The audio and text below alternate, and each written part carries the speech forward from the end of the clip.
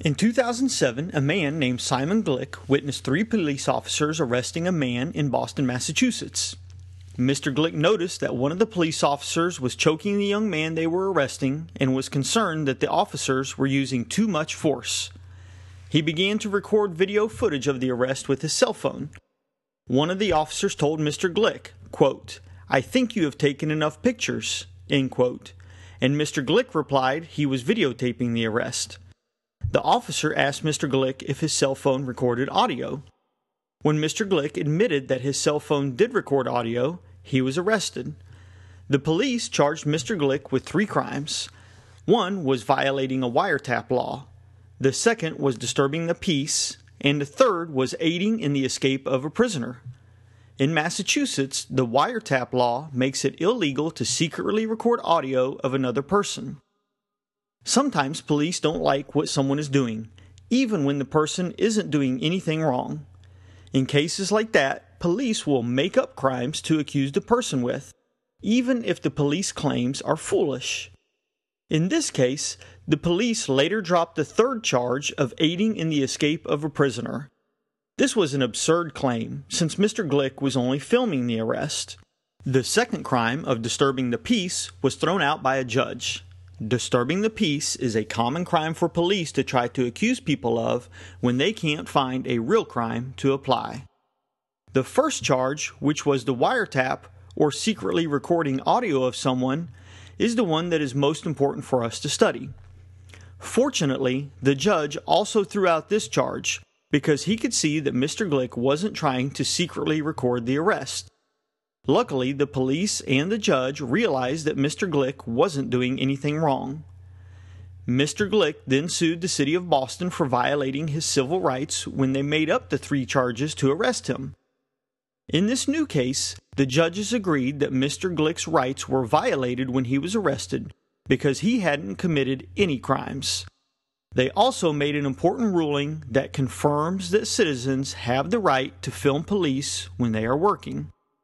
The court said that people have a constitutional right to videotape police who are carrying out their public duties. The court said that citizens have the right to film public officials because it helps uncover abuses by government employees. The court said that we can peacefully record an arrest in public space as long as we do not interfere with police duties. We now call this case the Glick decision, and it is important to people who work to keep the government from abusing people. The Glick decision confirms your right to film police, as long as you are not interfering with their work. But even though the government's courts said it is okay for us to film police, that doesn't mean we can always film police without any trouble. Not all police departments have trained their police that citizens have the right to film them, so many police are ignorant of the law. Also, while the government is quick to punish us for breaking any of their laws, police officers regularly break laws without any punishment. So, even if a police officer knows that you are allowed to film him, he may try to threaten and scare you into not filming or arrest you for filming. Police will also make up charges like disturbing the peace or interfering with a police officer instead of arresting you for filming.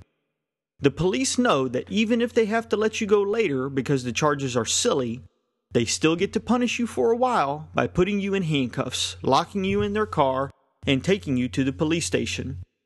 Their goal is to scare you into not filming them again. Let me go back now and talk a little more about wiretap laws.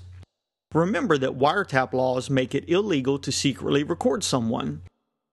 The states each have their own wiretap laws. Some states are called two-party states.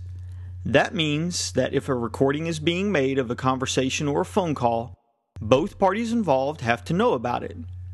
So, if person A and B are talking on the phone, it is illegal for person A to record person B without permission.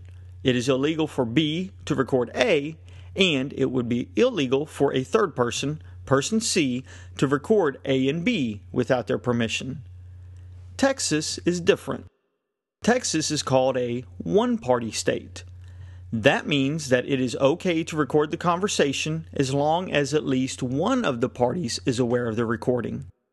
So here in Texas, A is allowed to record B without B's permission, and B is allowed to record A without his permission. It is still illegal, however, for a third person, person C, to record A and B without their permission. What all that means to us is that we can legally record police doing their job, even when they don't know about it. We don't have to be worried that the police will charge us with breaking a wiretap law like they charged Mr. Glick. Last, let's remember how important it is for us to use our right to record police. When police know they are being recorded, they tend to be nicer, more gentle, and more respectful to citizens. If one of your friends ever has an incident with police, one of the best things you can do for your friend is pull out your phone, turn it sideways, and record what happens. But be ready for a bad reaction from the police officer. Don't be intimidated into stopping your recording if they tell you that you can't. Simply remind them that the Glick decision confirms your right to record the police in public doing their job.